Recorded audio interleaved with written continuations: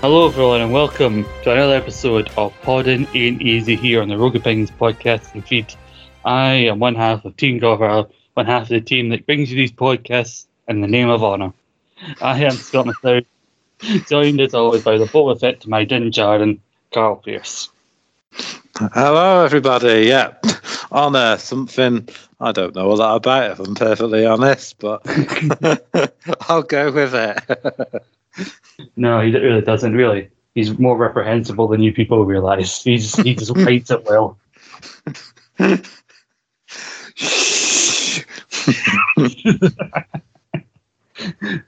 But we are here to talk about the Book of Boba Fett finale, probably long after everybody else has brought you their opinions about the finale, but that is the Rogue Opinions way of things. Doing stuff long after they're relevant. Like, it's been that long that another Wednesday has already passed where we didn't have something on Disney Plus to watch, no new releases, and I even messaged you saying, like, this is how well Disney has infected my brain. I don't feel right on a Wednesday if I have my lunch break, I don't have a new Marvel or Star Wars thing to watch. Yeah, I know. It was a bit confusing. I was like Wednesday thinking, there's nothing new to watch. What's going on? And I think, the clue is in the name. I mean, we wouldn't be rogue if we did stuff properly, would we? Yeah, we take the Orange Cassidy approach to reviews. We'll get to them when we get to them. Yeah, we're here with our hands in our pockets. Who else pods with their hands in their pockets? Naked men don't, because they're naked. Just as well we're not talking about the Eternals or Selma Hayek on this podcast, because I wouldn't trust Carl to have his hands in his pockets. Let's just not go there. Don't deny it. Anywho, speaking of, before we get into Boba Fett, we do have some Marvel and Star Wars related stuff to talk about. First off, we have a trailer that everyone's been talking about recently, which is the Doctor Strange and the Multiverse of Madness trailer, more extended kind of look. We get to see some new looks of just how weird this film is going to be, obviously being directed by Sam Raimi. We get to see more of Wanda in this trailer. But Carl, the thing everybody wants to talk about is, we didn't get to see him, but we heard him. There's only one person that has that voice. Bloody Patrick Stewart is in this movie. Yeah, apparently so. A lot of the theories are that he's going to be part of this group called the Illuminati, some sort of big shot group in the Marvel universe. It's not something I know a huge amount, but obviously there's been a lot of talk about that, which would make sense for what's going on with everything. Yeah, and I believe like the comic book version of the Illuminati was first introduced before the whole conspiracy theory community or whatever you call them started talking about things like the Illuminati. So I think Marvel was ahead of the curve on that one, but it gives a new context nowadays, knowing what we can think of when we hear the word Illuminati. But yeah, they're kind of this group in the Marvel comic universe who kind of try and decide things for the good of everybody, even though they're not always popular. Usually the group is Strange, Black Panther, Mr. Xavier, Iron Man, Reed Richards, those kind of people. Obviously they're doing something different. I think the theory is that it's going to be variants of different characters from across different universes. Obviously this new ponytailed variant of Baron Mordo, I'm assuming he's on the group. Also the rumours of the Captain Carter cameo, maybe she'll be on the group. But the most insane rumour is that somehow they're going to get an alternate version of Iron Man in this, which people assume is being played by Tom Cruise. I mean, I am down for that, to be honest. If that really is the case, I don't know how concrete these rumours are. Yeah. I mean, there's a shot that a lot of people think it looks like Iron Man, but I think I go with the theory that it looks like a variant of Captain Marvel at one point, in Wanda in the trailer. But either way, it looks cool. So it might be a variant of the daughter of Carol's friend Monica Rambeau, who we saw in WandaVision. No, she got powers in that show. But I think the whole thing I think what it is about Tom Cruise being Iron Man is that he apparently was one of the actors mentioned when they were trying to cast Iron Man back in 2007, 2008. But can you imagine how differently things would have turned out? Try to put one of those Iron Man or Avengers movies together with the guy like Tom Cruise who's so insistent on doing his own stunts. Yeah, it'd be pure chaos. Yeah, he probably killed himself in making one of the Avengers movies by this point. It really wouldn't be surprising. But whether it would have taken off like it did, I mean, I don't think anyone's been as perfectly cast in a role as Robert Downey Jr. as Iron Man, to be perfectly honest. Yeah, I think it was one of those cases where like the mentality was you want to launch this new movie franchise with a character that was relatively unknown outside of the major comic fans like Iron Man. He a big star in that, and they went with Robert Downey Jr., whose career was on a bit of a downward peak, and also this followed by like the Sherlock Holmes film the next year that kind of helped revitalise his career at that point. So yeah, I agree with you. It would have been it probably was the right choice, but I like the idea of this like Charles Xavier kind of character because it also helps further make you think, well, how is this going to be the way into like the X-Men coming into the MCU? But the fact that they gave this away in the trailer makes me think there's some more cameos that are going to be more shocking that they're not even telling us about. Because like you think back to when we talk about No Way Home, like everybody and their granny knew that the other Spider-Man were going to show up, but they refused to give us even a short glimpse from the trailers, didn't they? Wait, what? The other Spider-Man show up? Oh, now you've completely ruined it for me, Scott. Thanks a bloody bunch. I said everybody going into it knew that it was going to happen, but I didn't say it did happen. Because I know you're one of the only people left on the face of the earth that hasn't seen the movie. Exactly, and I'm never going to watch it. Just to be an awkward git. You're gonna be like one of those guys like during like Game of Thrones is like Pete will go, oh, I don't watch it. Don't I seem more interesting because I don't watch this show that everyone else likes. Yep, I was like that actually for ages, and then I stumbled across an episode and I thought, oh, what's this? This is actually quite good. So I got to binge watch five series in like 3 weeks. I mean, I can't really be any different. I mean, I wasn't like that, but I didn't discover it until like season 3 was starting to air on like Sky Atlantic or whatever channel it was. So me and my brother started watching a wee bit. It wasn't until like towards the end of season 1 we started really getting into it. So basically, over the course of a weekend, binged the last half of season 1 and all of season 2. Anyway, we've gone way off track. Is there anything else in this trailer? Obviously, there's so many like shots of different characters where you're always wondering, because of the multiverse, is that the real them or is it a version of them? Like, you don't know what exactly is going on. It looks like we see a variant of Scarlet Witch by the looks of it.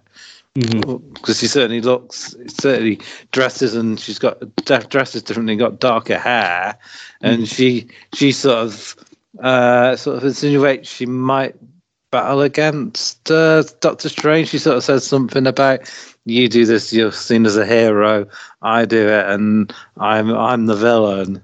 So some interesting dialogue there that makes you wonder what might actually happen. Yeah, I think like they've not really been concrete on who the real villain is in this movie. I think it's going to be a combination of like that darker version of Strange that we saw at the end of the last trailer. You see him pop up in here, and Scarlet Witch, because she's kind of obsessed with getting back to her children that she lost at the end of WandaVision, and so I think that might be her goal, like looking through universes to find one where they actually do exist and try to recreate what she had when she was in Westview. And I've got to give props to Benedict Cumberbatch as well, because even though it's only a brief clip of this variant in the trailer, he just seems so different, doesn't he, somehow? And, it's portrayed by the same actor, portraying pretty much the same character, but he's somehow managing to do a completely different take on him. And it's so subtle, but you can sort of see it there, can't you, if that makes sense? Yeah, there's also a couple of brief glimpses of another version of Doctor Strange with like a bit of like white through his beard and hair, and he's got a ponytail. Like you really see who his name's apparently, the name of that variant is called Defender Strange, and we only know that because they released an action figure of him already. So there you go. He's playing at least 3 versions of the same character, showing quite the range. Benedict Cumberbatch. How many more will he play? We don't know, because I don't know if it's that same dark Strange that we see at the end of the trailer. Who looks almost zombie-like, kind of like that Marvel Zombies episode we saw. And there's one there was one when he sort of binds with this octopus thing, and he has tentacles and stuff. So, you know, if I don't get tentacle Doctor Strange, I'll want my money back. You have to go see the film first, Carl, and given your track record, I don't know if you will. I mean, like the new thing seems to be with these new superhero movies that they have to be closest 2 years long. We know Way Home was that like. Apparently, Doctor Strange will be as well the Batman. So the idea of the length of this movie tells me that there's going to be a lot of different people showing up in cameos or extended roles that they need to try and fit in. And looking more into this film, I've heard that part of the reason they did all these reshoots that we talked about some time ago is that I think at one point they wanted this to come out before No Way Home. So, and there was a talk of like the scene between him and Wanda in that field was going to be like added on to like the end of WandaVision. I think there were so many rumors, like they teased somebody big showing up, and everybody was like, "Oh, it's going to be like Doctor Strange or someone like that," and he just never showed up, and everyone was like, "Huh, okay."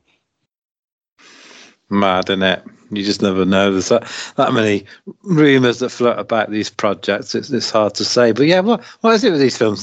They're like we want to test the population's bladder control or something by running these movies for 3+ hours. I have no idea. They're getting out of control, so they're trying to make them bigger and bigger, and then so they have to make the runtimes bigger. I don't know what's happening, but I think what's interesting, I mentioned WandaVision, that I think this is going to be the first film to properly connect to a lot of the TV shows that we've been having so far. Yeah.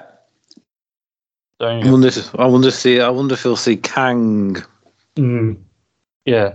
People are ahead at one theory. Everyone's got their own theories, and they're like opinions and like assholes. Everyone's got one, but there's some people who believe that maybe we'll get it because he mentioned at the end of Loki. There's so many versions of him. Will we get a version of him on that group of the Illuminati? Because clearly they're taking their own spin on it, so we won't get the exact version of the Illuminati from the comics. Because obviously, we're talking about what Strange has done to affect the multiverse, and he is guilty of that in some way. But you got to think about Loki, like Sylvie killing that version of He Who Remains, obviously has something to do with that as well. So he's not entirely at fault here for what happened to the multiverse. And so I think you got that. It's probably going to connect somehow to WandaVision.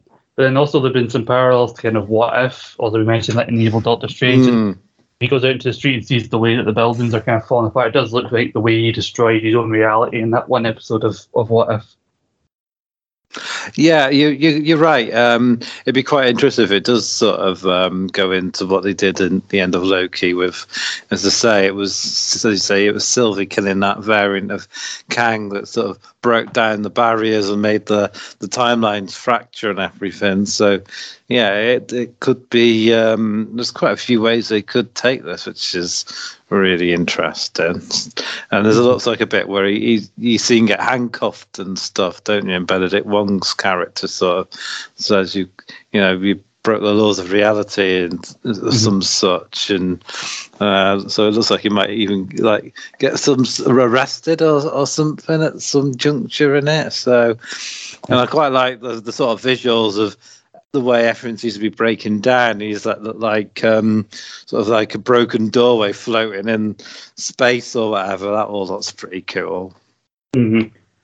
I do like the scene also where like you see him falling through time and he's kind of faces turning into like cubes or whatever. He's falling through these different realities. Yeah, it reminds me of like the fight scene between Ultron and the Watcher and the second last episode of where they're just fighting and they keep shattering through different universes. I want to see a scene like that, so I see as many weird different alternate universes as they can cram in, even if it's just for a few seconds. And the bit where you can say where he gets arrested, it does look like he's been brought before the Illuminati, and there's like these Ultron-esque robots helping. Yeah, I noticed that. I thought they looked a bit Ultron-ish. Mm-hmm. I like the interior. I think we should have known that also was maybe something to do with Patrick Stewart, Charles Xavier showing up, because I think the interior way it looks, and as that building he's been brought, does look similar to like when they go down to the Cerebro kind of rooms in the old like Bryan Singer X-Men movies. But you always wonder what version of Professor Strikes is this, because I'm sure in the fucked up continuity of the Fox X-Men movie he's died at least twice.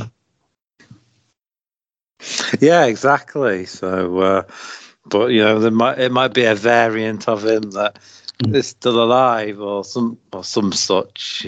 Who knows? But I know they play around with dialogue fitting in scenes and whatnot with trailers. But I like the sort of thing he says. Shall we tell him the truth? So it's like there's something to learn now, which could be interesting if that's how it does play out. Yeah, I think there's also more about the multiverse that he doesn't know that they want to tell him about. Also, that he's somehow been involved in. Like, maybe I'll go back to that line. That was in the No Way Home trailer. When he said the multiverse is something we know frighteningly little about. Yeah, exactly.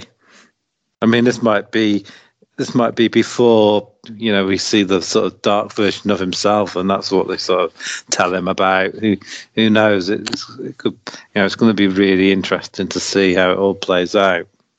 Mm-hmm. So there's a lot to look into there. Not enough Wong in the trailer, mind you. I want to see a decent amount of Wong as a character. He's a good kind of side character to Strange. So more of him, please. You've got to squeeze a lot of other people in, but based on what we've been talking about, the idea of variants and everything, and who might be cameoing in this, who's the most out there kind of cameo that you'd probably like to see in this movie? Oh God, now you're putting me on the spot. I don't know. I mean, could you get much more out there than Tom Cruise's Iron Man? I mean, out there as in terms of an actor, no, there's nobody more out there than Tom Cruise, probably. As a character, God, I don't know, to be honest, mate. I'm not very good on put on the spot with these sort of things. If I could have prepared. Well, okay. Well, then we'll come back. If it comes to you later, then fair enough. I've heard rumors, like, I don't know how valid these are, but I'd like to see if they were true. Like, I want to. The rumors that somehow Tom Hiddleston will show up as Loki. I'm assuming that's the version we saw in the Loki TV show, which I hope he does, because I don't want him to be like Phil Coulson and that he's still alive out there and none of the main MCU characters know about it. And also, this is out there, but they said he's getting a third movie that will somehow be within the MCU. Give me Deadpool. Andrew Garfield, Spider-Man. There we go. You can ask him about it. I'm sure he'll deny it. To say. And to be fair, Ryan Reynolds was asked, "Are you in Doctor Strange?" and he said he wasn't. But again, how do we know what to believe anymore? Exactly. Well, tell us anything. Like that Will Smith concussion movie. Tell the truth. Tell the truth. Anyway, you got anything else you want to say about the Doctor Strange trailer? I mean, I'm firmly excited just on the possibilities of who might show up, even if they don't show up. I'm excited. Yeah, no, I've got nothing to add, but yeah, like yourself, I'm pretty excited by it as well, and I can't wait to see it 10 months after it's been released. I mean, I'm sure this will have a quicker turnaround to go on a Disney Plus. Unlike Spider-Man No Way Home, where we don't know what will happen with that in terms of release on like video on demand, because I don't think any of the other Tom Holland Spider-Man movies are on Disney Plus because of that weird Sony relationship. So God knows what's happening there. Yeah, it could be like in streaming hell forever. Could be, but something that we'll get definitely. Something we're getting very soon, and we're both very excited about. All about needing new Star Wars. Well, May will be a big month because also I think Midnight will be wrapping up. We'll have Doctor Strange, and then at the end of May, we thought it'd be on May the 4th, but it isn't. I believe it's the 25th of May. Yeah, coming out, which is apparently the 45th anniversary of the first ever Star Wars movie being released in theaters. Is Obi-Wan Kenobi, the TV series? I believe 6 episodes have been confirmed to be happening, with David Chow as the showrunner and Ewan McGregor back as Obi-Wan Kenobi. Nothing much really talked about it. Just we saw a bit of a poster of like older Obi-Wan kind of in the midst of Tatooine. I know we've been on Tatooine for like at least 5 or so out of the 7 episodes we got Boba Fett, but I'm hopeful we don't spend too much time on Tatooine because the concept art promised like us going off-world. Tatooine's a good planet and everything, but I think we've maxed out the stories we can tell on that one planet. Yeah, maybe he has to go off world for some sort of reason or something. Who knows? Or we see other characters off world. There's rumours we might see an Inquisitor in this. So whether an Inquisitor comes hunting him or baby Luke or something. It's going to be interesting to see how Darth Vader sort of figures into this all as well. It's quite a newish Darth Vader. He's still quite new to the suit and stuff. So there's a lot of theories bouncing around that we might see a sort of a youngish Darth Vader coming to terms with the limitations of the suit and whatnot, perhaps. Darth Vader hopefully learned to not just randomly shout, "No!" That was so awesome. Got to add those no's in. So, I think they have pretty much confirmed that there will be at least one or two Inquisitors in this. Well, the rumor going around that Rupert Friend's character in the movie, also it hasn't been confirmed yet, but rumor that his character in the show is going to be that of a live-action version of the Grand Inquisitor, who we saw introduced in Rebels. I believe in the Rebel TV show, he was actually voiced by Jason Isaacs, well known from films like the Harry Potter films where he played Draco's dad. But obviously, Rupert Friend, I wouldn't put it past him because obviously we're no stranger to seeing these live action like adaptations of characters, Bo-Katan, Ahsoka, and most recently Cad Bane. Yeah, definitely. It's that could come to pass. I'm looking forward to seeing how this all. Again, I keep saying it because you just don't know what the story is. So I'm just looking forward to seeing Ewan McGregor reprise the role as Obi-Wan Kenobi again, and seeing how what the story is and how things go. Mm-hmm. I mean, in the original Star Wars, like Vader sort of makes out that he hasn't seen Obi-Wan since the events. I forgot the planet's name. When they have their last duel. So I'd be surprised if they actually come face to face in this. But who knows? They might find a way around it to make it work. Mm-hmm. Yeah, even if it's still early on in his time with Darth Vader, they can kind of maybe get around it, just having them face off once.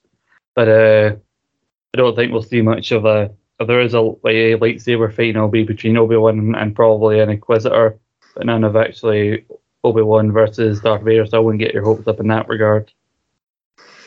Yeah, it'd be quite strange if they have this really cool battle that's a lot better than the one they had in the first film. Yeah, because it would be. Do you think also this is how to chronologically flow into A New Hope? So it'd be weird to say like, oh well, remember the last time we were flipping about? Let's just stand here and just lightly tap each other. Yeah. Okay, I think George Lucas' original idea for lightsabers was they were maybe a bit heavier, like actual swords, which I think is why they've worked that kind of story into like the heaviness of the blade for the dark saber. So it's a nice retouch there.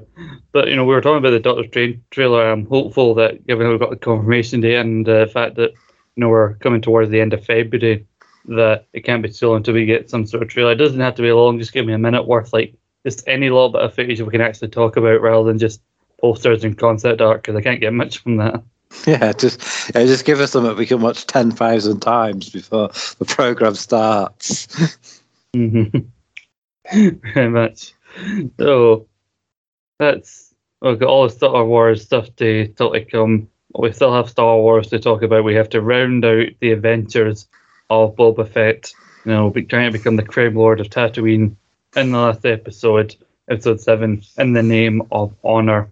And we pretty much pick up right from not from the exact end of the last episode because we saw Grogu, but from the last we saw the storyline that's happened on Tatooine, where also the sanctuary was bombed at the end of the last episode, and we can't see the aftermath. There's nobody around, so you can basically assume that pretty much everyone that you confirmed seeing on camera they're all dead now, unfortunately. Yeah. They're toast, I think we can safely say. Yeah. So, been confirmed there.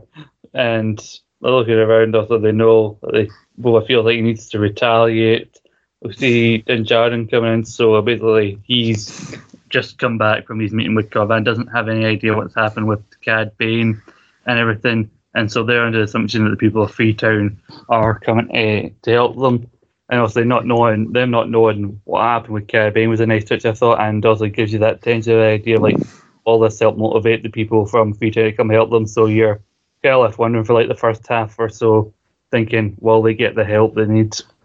Yeah, it does cast doubt in your mind, doesn't it? That are they going to be severely outnumbered here? Mm-hmm. She also mentions the longest episode they've done so far. It was like an hour long, and I remember when I seen the runtime, I thought this is good because like they still had a lot going into this episode that they had to pay off. Yeah, definitely. No problem with the runtime being a bit longer, as it is what it needed to be. Mm-hmm. Yeah, definitely. It was because you got at least like dedicate 10 minutes to those overly long credits they insist on doing. At least we got a scene in the middle of them. So we had. They say they were going to go back to the palace and all wait there, but the mod kind of convinced Boba that he needs to stay within the city, and there are people that need his protection here, and like you can't just go and hide away in your palace. You want to earn the respect of the people, you need to fight here. And so Boba agrees with that, and they spread out the troops among Mos Espa with them all in the different territories. Mods in one territory, the Gamorreans in one territory, and there's Black Chrysanthemum looking as badass as he does in one of the other territories. But it's during this period of time where we do learn that we are reminded that the mayor definitely is within the pocket of the Pikes. He's sitting there with the Pike leader, and Cad Bane goes to visit them, even though he's supposedly on a scheduled vacation off-world, according to his assistant, who they've still got captured, by the way. Yeah. He had some funny moments, but they really tested, my tolerance for how much this guy got involved. I don't know about you. What, the assistant mayor? Yeah. I don't know. I find it quite funny actually. I don't mind the character to an extent, so I was all right with it. But yeah, the actual mayor's is as shady as hell, and in that meeting with the Pikes, in the meeting with Cad Bane and the Pikes admit it was them who slaughtered the Tusken Raiders and made it look like it was that biker gang. So that's something we both sort of talked about and thought might be the case when Fennec Shand wasn't convinced that the bikers could take out the Tusken Raiders. So that sort of something like an early prediction coming true, basically. Yeah, I remember when the idea was floated around by people online. I thought, no, I mean you're kind of reaching there. That they wanted it to be more, but like the fact that they're dead, also that already impacted them. And then I remember sitting down to watch it, and then he said that yes, we made sure of it ourselves. And I'm like, oh, you bastards! Out loud. And then they do he thinks the Striders to them, and we left evidence to encourage such a.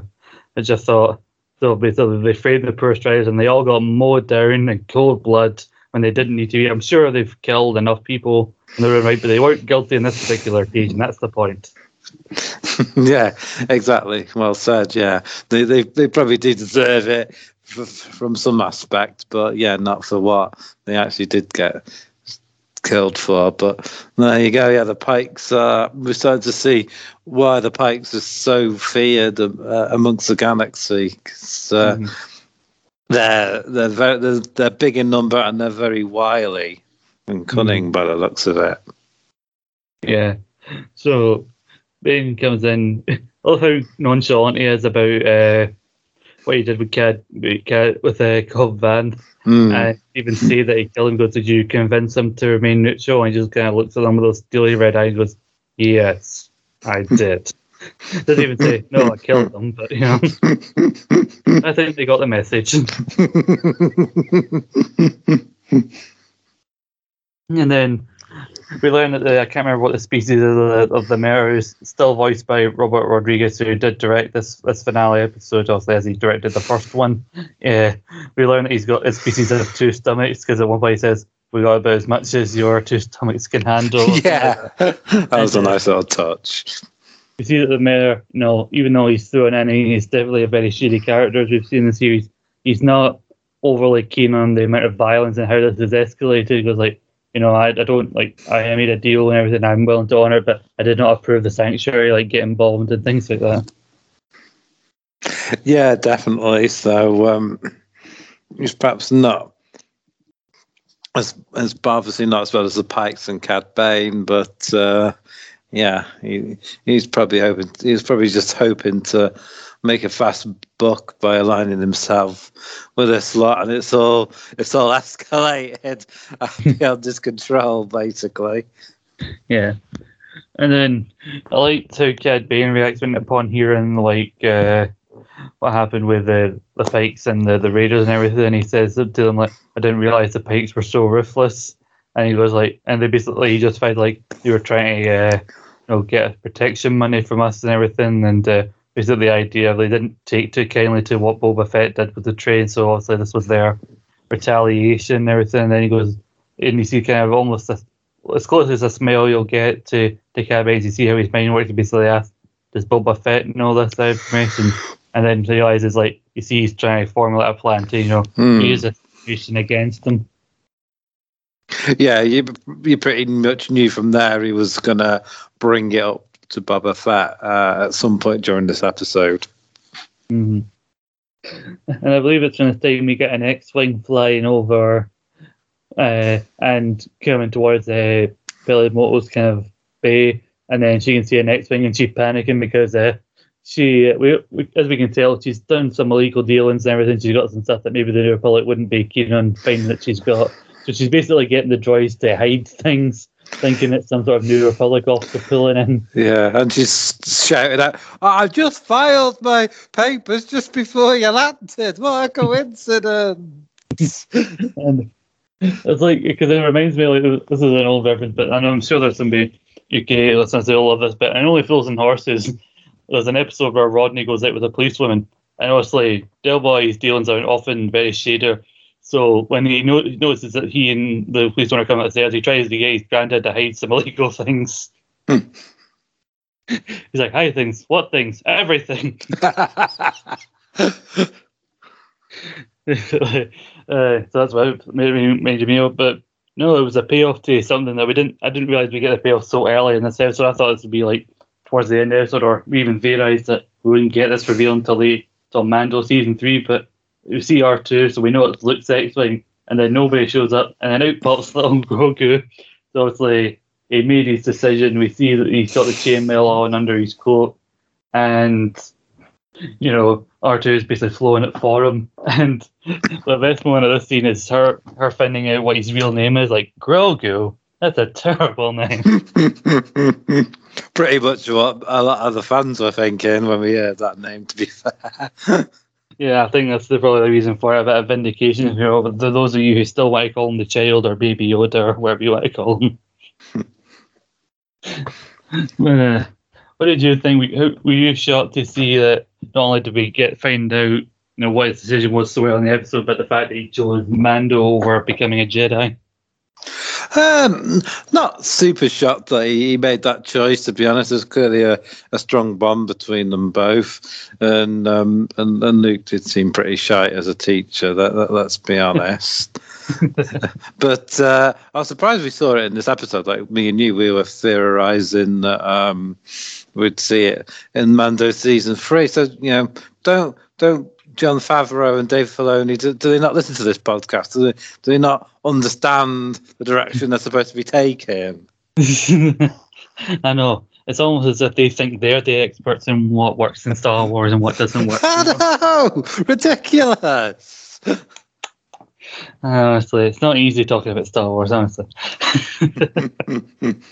But yeah, I think the sequel trilogy already told us just how shite of a teacher Luke really was, but really how optimistic he was going into the idea of treating Grogu, and how Ahsoka said, "Oh, there'll be a great school here one day," and basically, look, you tried your best and you failed miserably. Lesson here: never try.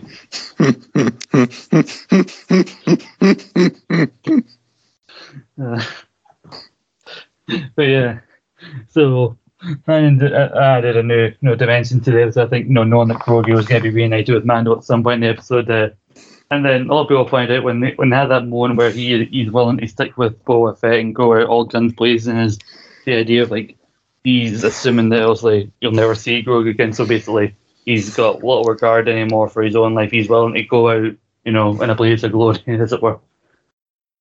Yeah, he sort of says, this is the way and honor, and I love the little bit of dialogue. But I goes, "You really believe in all that?" I forget the actual phrase he uses now. It was bantha fodder or something. That's it. Yeah. You really believe in all that bantha fodder? Amanda goes, "Yes." And Boba Fett just goes, "Good."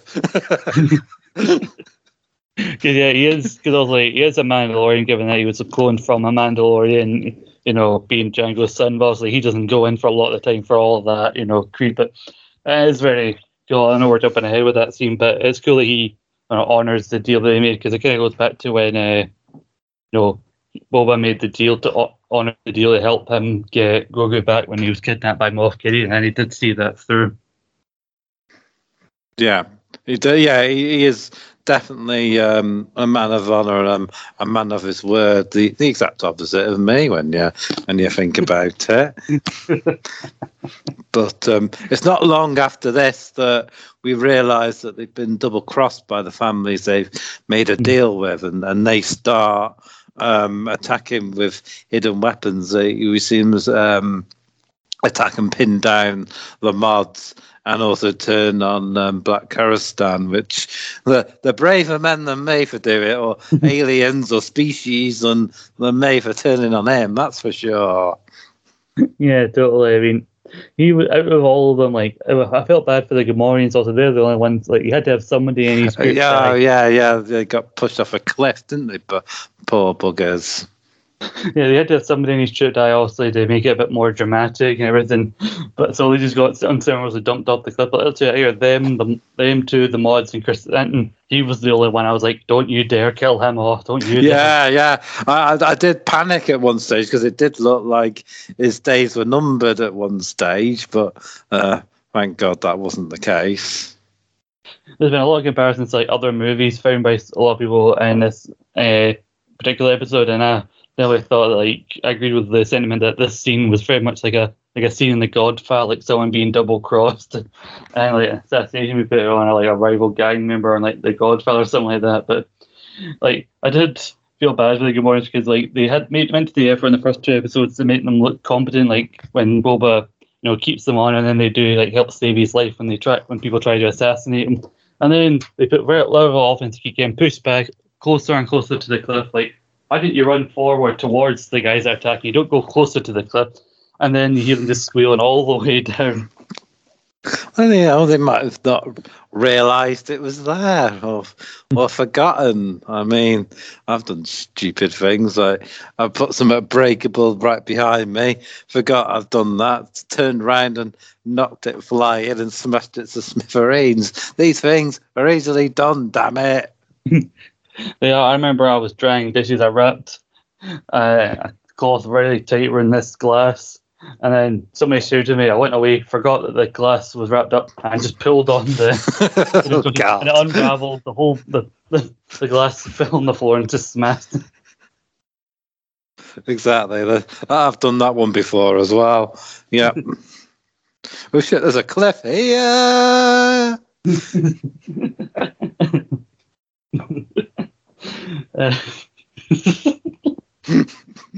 No, that got me.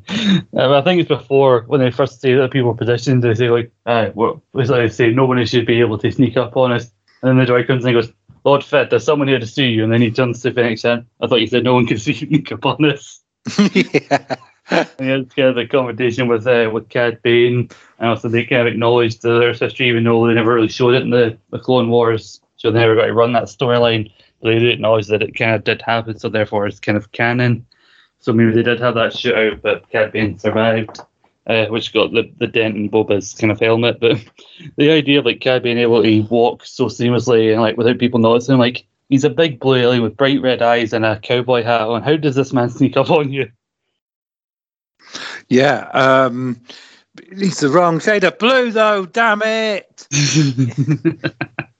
I know. Therefore, everything he does is just wrong, and I don't care for it. I've also seen that his hat's too small as well, which just not having it. But yeah, he's just life, some people. He's just so cool, isn't he? I mean, yeah. I always thought it was pretty cool in the animations, but this CGI version of him or whatever it is, it's just awesome. The way he talks, everything about him, it's just like a cool MFR. Yeah. Usually have the kind of the square off he knows that Bane is working with the Pikes and everything. He tries to warn him to basically give up and everything, and then he basically reveals to him what happened with the Tusken Raiders, and you can see Boba's kind of hand and shaking his reach. Johnny wants to take him out right there and then, but also this is what Cad Bane wants. He wants to get more emotional, so he knows that he'll have the upper hand. But thankfully, Fennec Shand convinces him to basically not right now. It's not the right time. Yeah, you fight on our terms and our time, she tells him. So she sort of makes him stand down for the time being. Mm-hmm. So then also we have everybody getting taken out. Fennec goes to save the mods, and then she's kind of absent for the majority of the episode, which I thought was strange. Yeah, I kept wondering where the hell is she, but it all sort of came to light near the end of the episode, which we'll get to. So I kind of like that. Yeah, I almost forgot about her until she showed up later on, and then like she saves the mods because also she's also got the enhancements as well. And then all the weird like they say thank you to her. She goes, manners. I like that. And then they just fuckers off. Yeah. And then there's some Pikes all gathered right outside the sanctuary or what remains of it. So Boba and Din Djarin, they're getting ready to just go all guns blazing, and then the mayor's assistant gets up and goes, "Oh, may I offer you an alternative idea?" And then also he mentions not having much of an accent anymore, because also we heard how likes of Hera and the other Twilight speak on their home world, but when you notice when Hera leaves in Rebels, she doesn't have that accent anymore. He goes like, "Well, you might not know from my vestiges of what's left of my accent, but I was educated on Coruscant. Not that it makes me better than you." I just thought the idea, like people who went to a good school and like to tell you about it, like I was educated on Coruscant. Right. And then he basically offers the idea of basically them making an offer, negotiating like a surrender thing. So Boba grabs a pad and sends them out to negotiate with one of the Pikes. And then I was over like, oh, there's got to be more to this, surely. And so he's reading out. He goes, "I, Boba Fett, daimyo of Tatooine, make the following offer." And then he just kind of pauses and like and the Pike's like, "Read it." He goes, "I make the following offer." Nothing. And then he talks about how if you don't go, we will, fertilize the planet of Tatooine with the bodies of your dead. His words, not mine. I was surprised because Boba doesn't even have the talent for that long, so I'm amazed at how quickly he's able to write. So they do that a lot on these programs, don't they? Someone does a quick scribble, they've written about a 12-page essay, but he could do that in real life for reports and stuff. I know. So it looks like the guy's going to get shot, but it was all a distraction so that Din and Boba Fett could ride on their jetpacks, which I loved getting to see the jetpack. The jetpacks don't get come into play nearly enough. I'm sure it's got to do with the budget for effects and shit like that. But I did love a couple of people commenting on this episode. It's nice of Boba Fett to remember he's got a jetpack. Yeah. Yeah, that's one of the really cool scenes. This kind of real like westerns, like action movie vibes. Like, because there's a point where like they're back to back, and they're taking out everybody. They're using weapons that you forgot they even had on their armor. Like, Boba Fett's got missile things in his fucking knee, but I don't know where they came from. Yeah, and Mando still had some of his little, I forgot what they called them, those little missile things that fly off in all directions. He still had some of those to use, which is cool. Mm-hmm. And yeah, it's a really good battle, and just when you think they're outnumbered and doomed, the people from Freetown show up. Yeah. They've got this kind of like weird kind of ship like cruise thing. I don't know what you call it, but it's got a gun on it, and they're all like using it for cover so they can shoot down like the pikes. And they're soon joined by the mods as well. And Din talks with the I think it was like Colin Vance, like what happened with him was revealed by Caribbean, so they know if they come in, so they kind of assume the people from Freetown aren't coming. Then they do come. And so Din says to the guy who's the bartender, he says, like, I'm sorry about the marshal, and he says he gunned him down in cold blood, which at that point maybe like I was hoping to see like a bandaged up Cobb fan leading them in, but like didn't me think, we're not going to see him anymore, but we'd have to wait till later on. Yeah. Yeah, and they said they had to come after what happened to him, but isn't sort of insinuated by what he says, and they use the whatever it is tank type job as cover, and they take out most of the pikes, and just when it looks like they've got the upper hand, things start to escalate with some like super droid things coming in with these massive force fields. Yeah, so like the second episode so far in the series where we've got big Terminator vibes. Yeah, like basically they've got like the way their guns are positioned, and like they've got the shields also. It's very similar to the destroyer droids from like the prequels and the Clone Wars, and I believe that they came up with this design for these like droids, and they were at one point going to appear in like the Geonosis big battle in episode 2, and then they never end up using them, so they clearly repurposed them for this. But they kind of give you a new set, because like if you ever like watched the old like Star Wars, like Clone Wars or the prequels, or basically play any games where these kind of droids with the force fields are there, you know how much of a pain in the ass they are to fight. So even though they've got the numbers, you realise like, and Dexter's annoyed because some football team's doing well. Have they scored again or something? I was sure it was full time to us, so it must be a different game. I don't know. I don't keep up with the football. I'm sure if you do keep up with the football, there's podcasts on this feed for you to check out, but I wouldn't know anything about it. What was I talking about? Yes, droids, they're pain in the arse to fight, so even though they got the numbers out, they were still a bit fucked, it seemed like. Yeah, nothing seemed to be able to penetrate their force fields as well. Even Din Djarin tried to use the Darksaber to little and no effect. So, they did look pretty much outmatched in the early goings by the droids. And we also see the mods and some others get pinned down by a droid as well. I think if I mentioned, I didn't realize. I think it was before the droid show up, but when the reveal like Black Krrsantan was still alive, but also very wounded.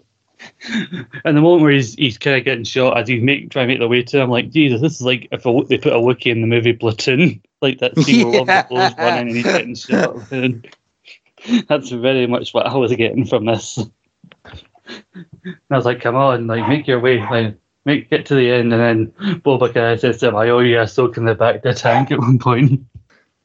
Yeah, as a point, I can't remember when it is, but the two mods sort of help Krrsantan walk as well, sort of doing that thing when they take his weight on their shoulders, and it's quite cool to see them helping each other after they were, trying to kill each other a few episodes ago. But I think it's Drash, the female, but she got quite a bit to do in this episode actually, and I thought she did quite well.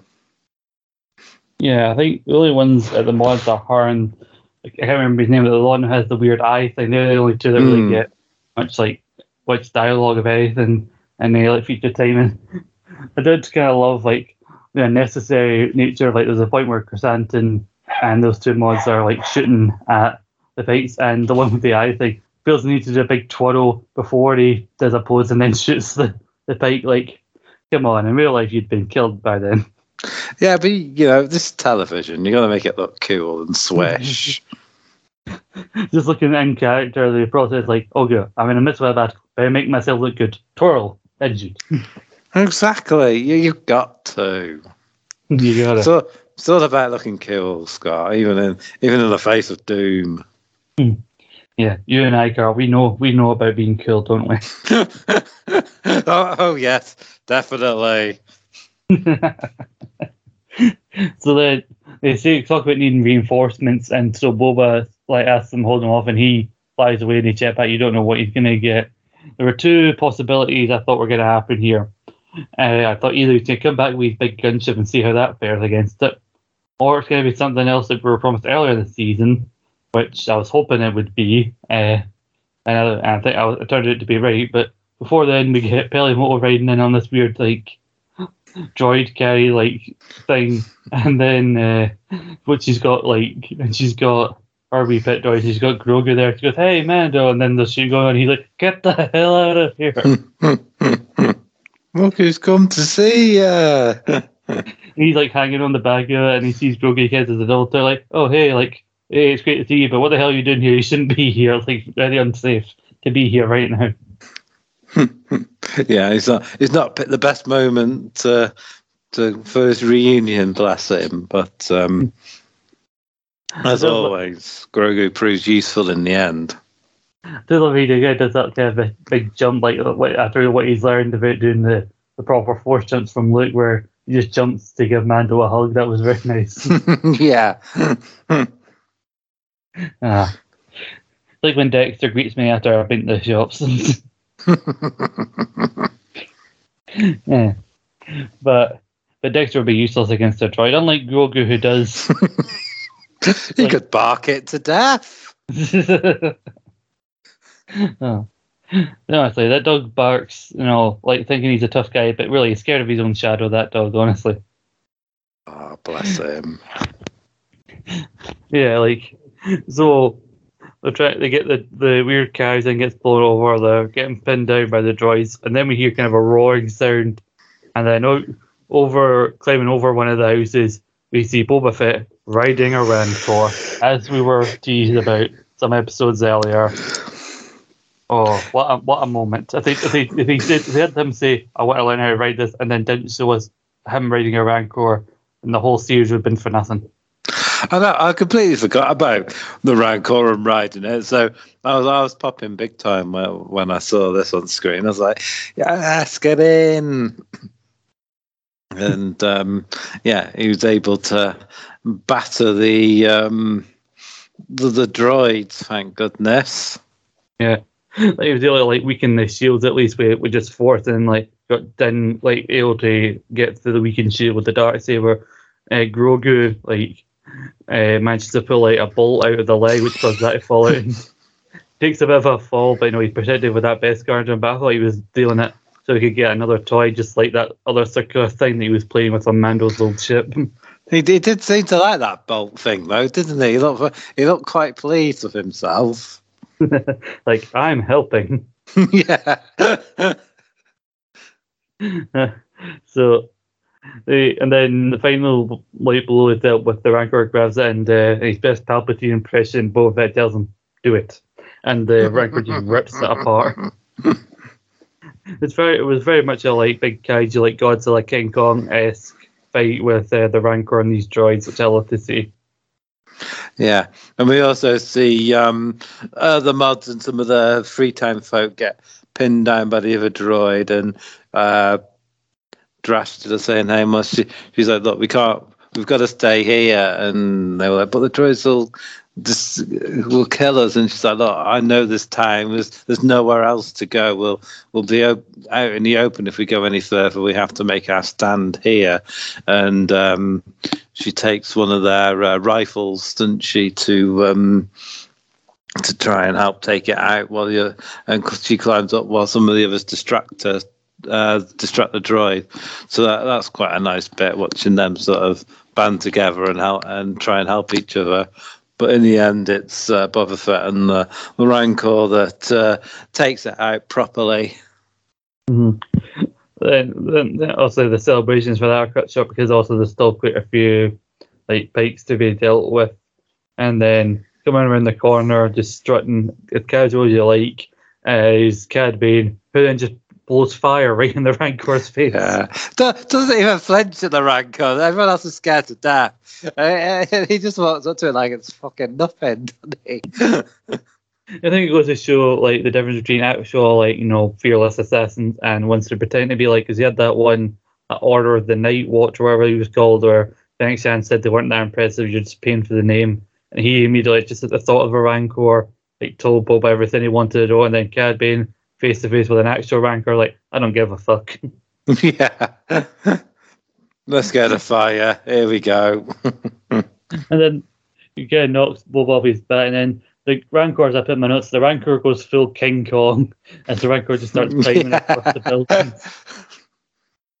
He goes a bit like King Kong, a bit like, also made me think about Hulk when he goes off on one. And you think they saved the day, and then Hulk decides to go off on one. So yeah, they had a mad Rancor to deal with. I had to laugh at Mando's attempts to sort the situation out. Bless him. like you have Billy Moore going, don't worry, he's got this, and then he fully doesn't, goes, well, maybe not. I love how the thing tries to bite on his helmet. Yeah, it's a good job that Vescar's as tough as shit as a thing, because he nearly got eaten. Yeah. And while that's going on, we have Cad Bane and Boba finally having that face-off, and when it comes to, shoot off, Cad Bane's clearly quicker. And then he talks about, being, being with the Tuskens, that's made you, weak and everything. And he Boba's not a boy anymore, you can't just, bully me. And then also it looks like Boba's now outgunned. But then he shows also how much the thing with the Tuskens has helped them, because it's using the Tuskens' gaffy stick that helps him get the upper hand, where he takes down Cad Bane and then just stabs him right in the chest with a very look of vengeance, the idea like he's avenging the Tusken. He just stabs him right in the chest, which a lot of people were annoyed about because they didn't want to see Cad being killed off. But I put in my notes, he kills Cad Bane, or does he? There was that beat. They lingered on that beeping on his chest. Is he somehow still alive? We saw the body, but the body may have been breathing. We don't know. Maybe I'm just holding on to hope. You just never know with these programs, do you? No. These an alien species, so you don't know what it might take to kill him. So he might still be alive. You never know. But he did look pretty dead. But then this time last week, I was saying that about another character, which we'll get to in due course. So who knows? Mm-hmm. Yeah. I'm sure someone out there also has a back to tank that Cad Bane can take a soak into. Maybe he'll feel better soon. Yeah, who knows? And still struggling in their attempts to bring the Rancor under control. Grogu steps up and reaches out of the Force, and I imagine he must be connecting with it somehow, and he manages to put the Rancor to sleep. So Grogu does help save the day in his own way, which is really cool to see. And without having to hurt the Rancor as well, which was cool. Yeah, definitely, because the other mods were shooting at, not real. I thought it was when the mods were shooting at, do you not realise, that Boba's got a Rancor and you saw him bite into it, why are you trying to shoot the thing? like surely Boba would be annoyed at you for doing that, but he uses obviously what he's learned with Luke and using the Force to communicate with it almost, and he puts it to sleep, and then obviously because it takes so much out of him, he just lays down next to him and has a wee nap. That was so cute. He sort of snuggles up next to it, doesn't he? I love how it kind of almost useless, apart from like bringing Grogu to Mando, how useless kind of Peli Motto and the mayor's assistant who was still hanging about were, because there's a point where like they're holding on to Grogu and Riker yells in their general direction and it just goes up with them just going, ah! Like random like civilians in a monster movie. So then the Rancor is going to put it to sleep. We don't know who. Then it cuts to later on where, and I'd forgotten that Fennec Shand was even around, and she kind of not only takes out the mayor and the Pike leader, but the three kind of representatives of the three clans who betrayed Boba were all there as well. And from off screen, she kind of kills all of them, kind of hangs the mayor almost, and then kind of sneaks up behind, stabs the Pike leader in the back, because also the Pikes kind of know that they've been beaten, but she usually sends a message to like, yeah, you don't get to fuck with Boba Fett. Yeah, definitely. She sort of showed her master assassin credentials with what she did at the end of this episode, which was really cool to see. Mm-hmm. Definitely.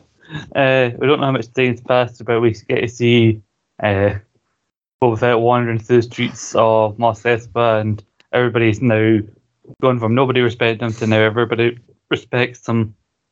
Like people are bowing and like kneeling to him. He goes like, "Why are?" He goes, but he's kneeling with the left arm, and he's empty because and that's still hurt from his fight with Kevin. Like, why are all these people bowing to me? Why does it have to be the left arm? And then he goes, "Well, it's better than people shooting at you." And somebody, gives him a bit of fruit, so it goes to show that also he's been accepted as a position of authority, someone who should be respected within the town.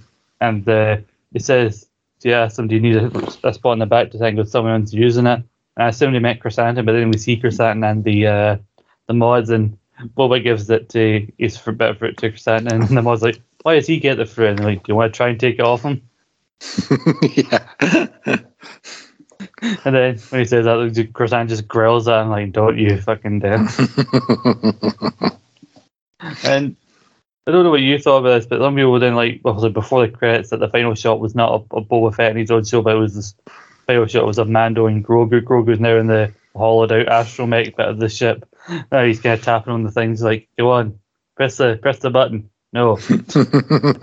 Okay, one last time, and then they do like the hyperspeed kind of bit, and you see Grogu's just having a whale of a time in the ship. Yeah, he's got that little silver knob thing from one of those levers from the old ship as well that he likes to have. So that was cool, yeah. And he goes into hyperdrive. So it looks like we're going to get more adventures of Mando with Grogu still, which is what we want. Mm-hmm.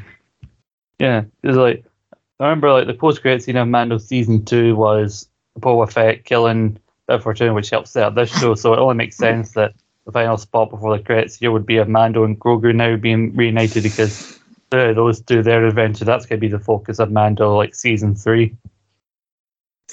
Yeah, maybe Boba Fett will crush his episode and have a Boba Fett episode and be like, "See, how do you like it?" Just like you're showing up, just seeing him wander and Tatooine, just like, life is good now, and I've still got my Rancor. Just see him riding around on the Rancor, like, nobody will fuck with you. You're riding a Rancor. I remember when he left to go get reinforcement, there were people who claimed that they thought when he left that it was going to be a big reveal that some of the Tuskens were still alive or whatever, and they were going to come help. But I thought that would have been kind of a shit way to end it, because the whole thing was their death had helped, and his time with them helped shape him into the version of Boba Fett he is now. So some of them magically being alive or somehow him managing to find them would have kind of, I think, it wouldn't have been as effective, I don't think. No, yeah, it would have lessened the impact of their deaths if they brought some back. So glad they didn't do that. Mm-hmm. Yeah, I agree. But we do have a post-credit scene as we see who is in the back of the tank. It's called Vance, and his best Steve Jobs turtleneck, it looks like. And standing over him is the same guy from the mod police that helped Fennec Shand. So Boba Fett's called in a favour, and it looks like we're going to find a way to keep Cobb Vanth around. So how he factors into later shows, like maybe a second series of Boba Fett or Mando season 3, remains to be seen. But I think, I don't know about you, I'd be just early when I saw him in that back to tank. Yeah, well, I wasn't too sure it was until I spoke to you. I rewatched it a couple of times to try and see, but I wasn't too sure who it was meant to be. But reading several things about the episode and speaking to you, it's quite clear that it is Cobb Vanth. So, yeah, whether he crops up in future episodes of The Mandalorian or some other Star Wars series, let's hope he does. Mm-hmm. Let's hope so. So that brings us to the end of the Book of Boba Fett, at least the first series, if there'll be a second one.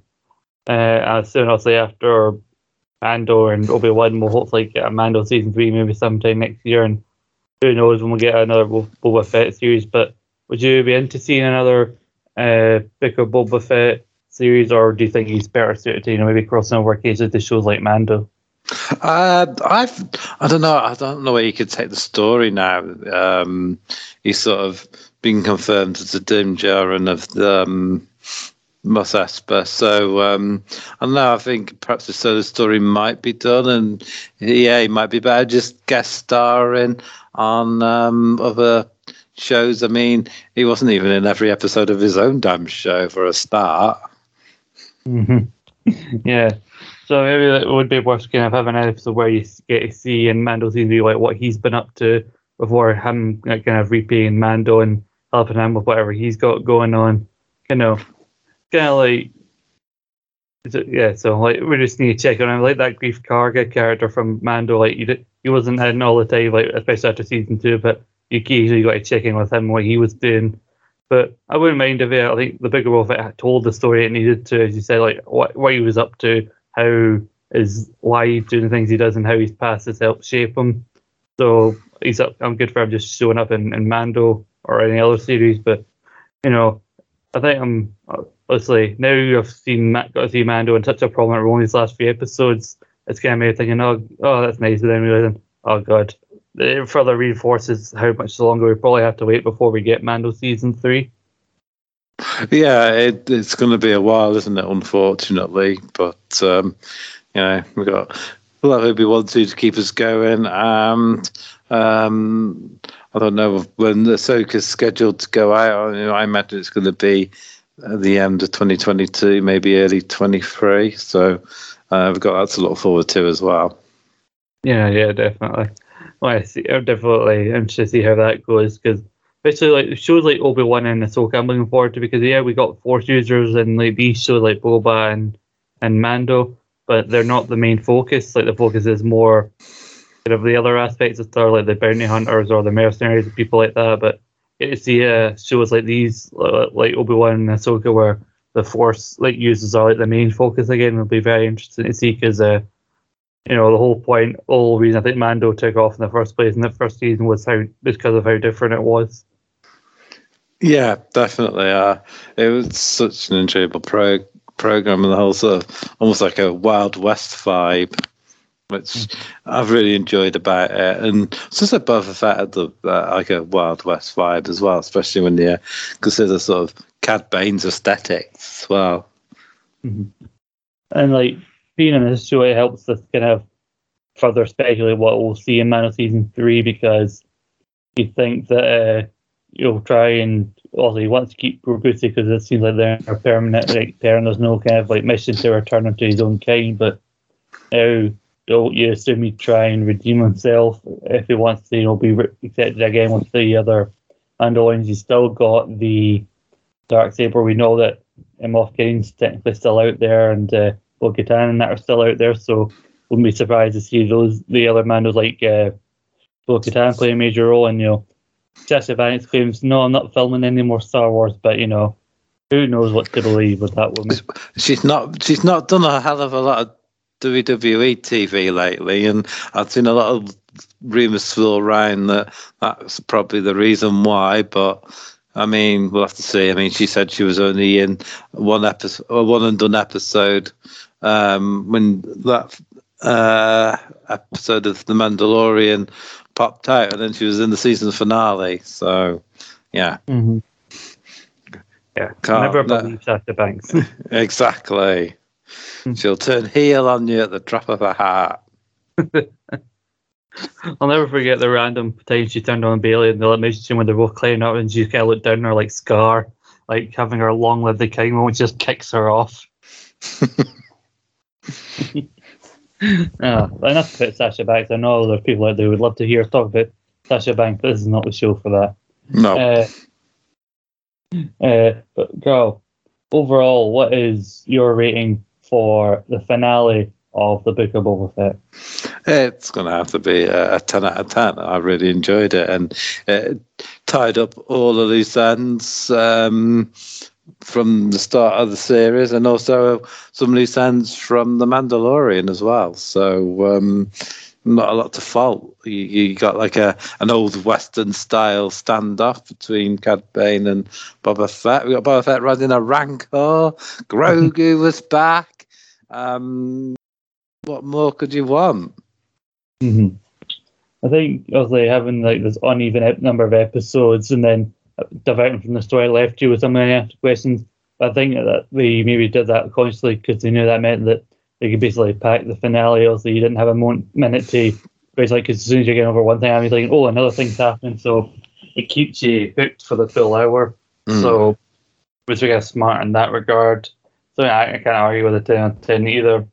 You know, overall, I'm sure there are people who are very questionable in the show, like the idea of that some people didn't like the flashback, some people didn't like the fact that the attention was taken away from Boba Fett. But, you know, again, it's more of an interconnected world, so I don't mind the focus being taken away from Boba slightly. What do you think, sir? Some people were saying like they didn't get the flashbacks, like the way they were, because they're going back and forth in the back tank. Some people say that they thought that that they thought maybe they should have done the flashbacks in chronological order, then cut to like the main like timeline of like Boba trying to earn respect. No, I mean, I wasn't too sure about the flashbacks to begin with, but they all sort of tied in, and the story would make less sense without them. So I've got no problem with how the flashbacks and how they were sort of done. Maybe not chronology, but they worked for me. Is what I'm trying to say. Mm-hmm. In the end, I know. Earlier in the podcast, I did say I was a bit unsure about them, but yeah, it all tied in at the end. So fair enough. Mm-hmm. Yeah, I agree with you. Because like if we were going to do like chronological order, that means the first episode would have basically been made up of the flashbacks from the first two episodes, like with the train robbery and him earning respect and all that. And like it would probably have been fine if it flowed together, and I'm sure there have been some fun stuff. Like the train scene was a really fun scene, but the idea of opening the show with that, and even despite the trailers not really showing anything with flashbacks, and obviously people would be wondering like what's happening in the modern time. People want to know what was happening following him, like killing Bib Fortuna and everything. So I enjoyed the flashback sequence as well. So overall, obviously, like. I'm still looking forward to Mando and that, and I'm not really. It wouldn't be too well if we didn't get a season 2, but for what they had to, the story they were telling, I think they did it as well as they could have done. But that is Mandalorian. But Carl, if they'd started with the flashbacks, it'd be like starting a brand new series as a 60s sitcom with no explanation or reason why it started like that, and you wouldn't do that, would you? So, hold on a minute. No, you couldn't keep people invested in a show like that for 1, 2, or even say 9 episodes. Just wouldn't work, would it? Would not work at all. But Carl, we both rated this 10 out of 10. We're finishing on a high here, but another day, another series over, and that means we got to find something else to turn our attention to, because we can't go too long without another series to focus ourselves on, because we have low attention spans. We need something. We need content all the time. And so if there's no new content being released, then we have to go back to content that's already out there that at least one of us has not seen yet. And I know you've mentioned it before, and I've been kind of reluctant because I wasn't sure if I'd enjoy it or not. But You've heard Carl mention it. I've basically given in for what we're going to do next. He's going to do The Witcher. First season. We're going to do the first season of The Witcher. You want to talk, and you want to talk about confusing timelines. Don't tell me that, because now I'm going to go and be confused, and then I'll be. I was thinking we'll do the first episode as its own thing, and then maybe double up from there. Because if I enjoy it, fair enough. Then we can find later on when again was another period when nothing else going on, we can come back to season 2. But but if we do the double up after the first episode, that basically means if I'm not enjoying it, I'll be like, let's get through this because I'm not enjoying it. I mean, we don't have to do it at all if you really don't like it that much. Well, watch the first episode and see what you think, I say. Yeah, definitely. I mean, knowing me, if I get to the middle of the season and I'm like, I don't like it, but like my stubborn brain will tell me, like, but I need to keep with it because there'll be people who tell me, oh, you should have kept with it. It gets good after insert episode here. Like, I've given up on shows midway through. Like some shows I stick with, but some shows I just give up on. Like I got to the 4th season of Breaking Bad, and like I still don't see what everyone else does. I'm tapping out. Yeah, I mean, I'm the same. I've given up on series when I haven't thought they were going anywhere. Like Gotham, I sort of kept dipping in and out, but I think sort of midway through the 3rd season, I was like, no, I'm just not doing anything for me. Yeah. But there we are. We got a bit of a gap between Disney Plus releases, so we're trying something different. We're going over to Netflix now, and now it's the first time, Carl, that it'll be something that you've already seen and are watching back, but I have no idea. I'm going in completely cold. Will be quite interested. I will be sort of interested to hear your takes on what you think when you watch the first episode, I must admit. And it'll be interesting. Maybe part of my hesitation about it, is part of the fact that I'm not a big fan of Henry Cavill. Take that back! I will not. I mean, maybe he'll be good in this particular role, but in the roles I've seen him in, I've not really been a fan of him. I mean, I already found Superman a bit of a bland character, but he added a new dimension of bland to that portrayal. Ladies and gentlemen, this is the last ever Posinating. Sorry, I'm not giving an actual rogue opinion in a long time, so I need to. Otherwise, we lose the license to the branding. If you're telling me you didn't even like the Martha twist next, how dare you? Anyway, before me and Carl, we're going to try something different. And like I said earlier, I'm talking about something long after a lot of other people have probably talked about it. But yes, Witcher Season 1, or at least Episode 1, will be the next episode you hear from us. I have no idea what to expect from this. And I'm sure Carl is just pushing these fellas to get to talk about The Witcher finally. I am actually. I'm excited. Well, Carl, in the meantime, what else have you got going on in the world of Rogue Opinions before we set our sights on The Witcher and blonde or bleached hair Henry Cavill? Not a lot, actually. A bit of a blank slate going on at the moment. Everyone I normally pod with is busy or otherwise engaged, and Man United are crap, so I don't really want to talk about. I don't really want to talk about football. Have you considered talking about Rangers? But yeah, me and Scott are going to be back doing a football podcast about Glasgow Rangers, and Scott doesn't even know all about football, so that should be fun. I'm just getting my brother live sending me like notes live about the team like as we're going. So that Alfredo Morelos, eh? Someone put the round thing in between two sticks. But yeah, you can go back to the back catalogue and check out the Buffy pods that I've recorded.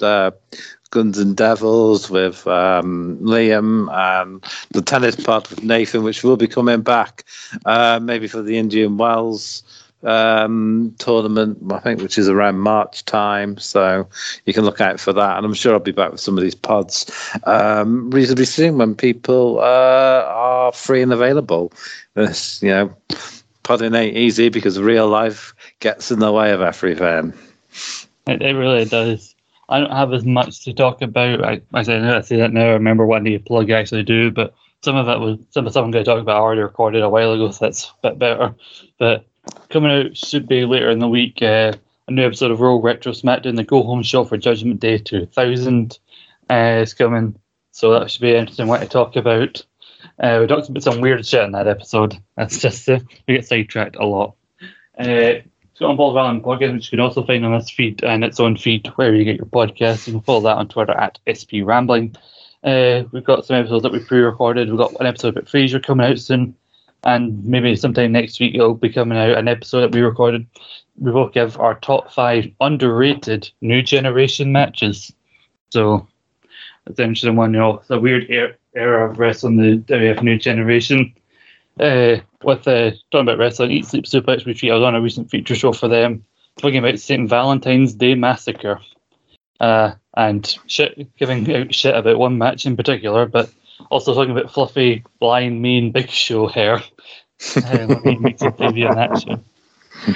Also, if you like wrestling and you also like daytime quiz shows or whenever it's on, ESSR's Quiz Showdown, they're doing a version of The Chase, a wrestling version of The Chase with myself as the chaser. So if I see me try and, ruin some people's evenings, I'm sure it's coming out sometime this weekend. But a lot of the stuff has already been pre-recorded, so thankfully I get a bit of a break this weekend and I don't have to record anything. Yay. But soon, Carl, you, me, and I believe Nathan will be getting together to record the 500th pod. Don't know how much we want to let people know what we got planned for that. Yeah, we're going to hopefully do some fantasy booking. I don't think of too much away right now, but yeah, we're currently on something like 484, 85. So the road to 500 begins here. Absolutely. Carl doesn't want to give away just how much more of influence that Disney now has over his show after his excellent Disney mania that he did last time he did fantasy booking. Exactly. It's going to be a bit more subdued than that. I've got 9 pages written out.